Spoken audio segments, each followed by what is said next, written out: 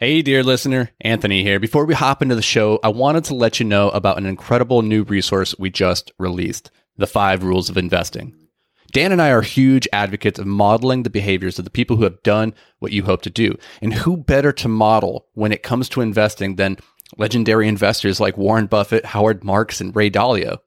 This free ebook breaks down the simple time-tested strategies of billionaire real estate investors that you can use to take your investing to the next level. So head over to invictusmultifamily.com and grab your ebook today.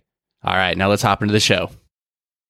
So I've shared the story countless times about my very first investment property, which was a triplex that I bought for $246,000. I used an FHA loan, which is a first-time home buyer's loan, that allowed me to get into this thing by only putting $7,500 down. So that's a really good deal. And I share the story about how this went really, really well for me. In the first 9 months alone, that building, it appreciated by $125,000. When I went back to the bank 9 months later, they valued it at $375,000, which allowed me to take out a refinance loan to pay back the original and pull out some equity. And this was a really, really fortuitous event, to be honest. I just happened to be in the right market at the right time. I didn't really do anything with the building to improve it from an operational standpoint. I didn't make it prettier. I didn't really do anything. It just happened to be in the right place at the right time. I got lucky, and it could have just as easily have gone the other way. But the reality is, like, on that property, I share the story about the big win and how it appreciated like gangbusters over 9 months. And that sounds like, the greatest thing ever. In those 9 months, a whole lot went wrong. And it could have easily just gone the complete opposite direction and been an absolute money pit of a deal. And I could have been absolutely broke. And this is the side of real estate that a lot of people don't talk about, is like the really hairy, ugly side.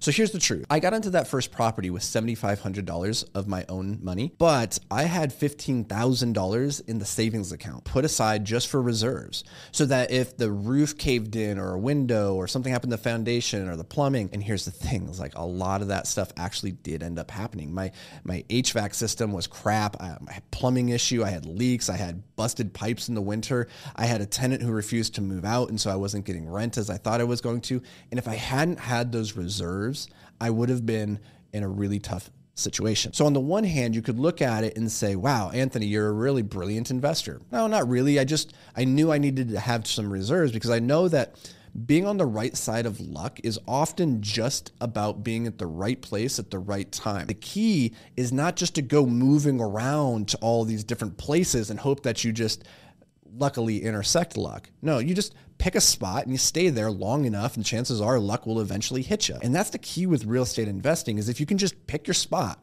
and stay there long enough, luck will eventually hit you. It's just how it goes.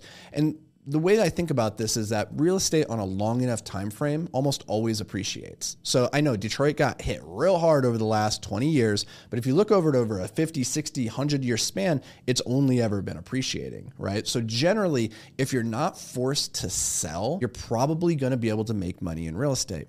But that's the really important thing that people don't talk about, is often you don't go into the deal thinking, I'm going to sell this thing. I'm like, something's going to go wrong. I'm going to run out of money. And so you find yourself having to sell unexpectedly. So the key is that you have to have reserves. You have to be prepared for worst case contingency. Now, the question is, how much do you really need to keep in reserve? Like, what's the right healthy amount? I don't know. I don't have an answer for you. There's plenty of formulas out there. It's going to be dependent on your asset, your comfort level, like how much risk and reward you're willing to tolerate. What I would say is that when you're young, you can take on more risk because you have time on your side, right? You can afford to make back any losses. And so you can tend to take more risk and make bigger swings at bat, and maybe you get that home run. As you get older, I'm 38 now.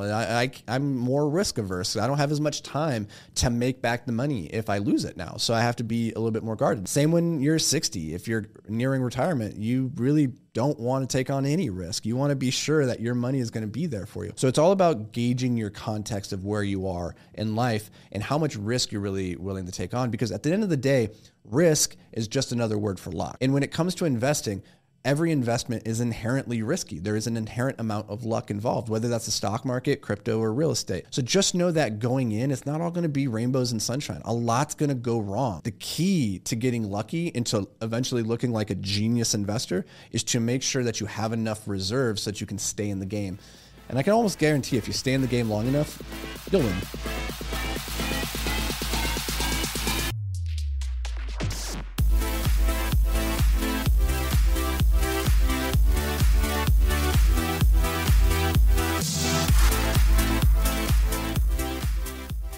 Hey, thanks for joining us for another episode of Multifamily Investing Made Simple. If you enjoyed the show, could you do us a massive favor? Head over to iTunes and leave a 5-star rating and review. Your feedback, it means the world to us as it helps us grow and spread the word about multifamily investing.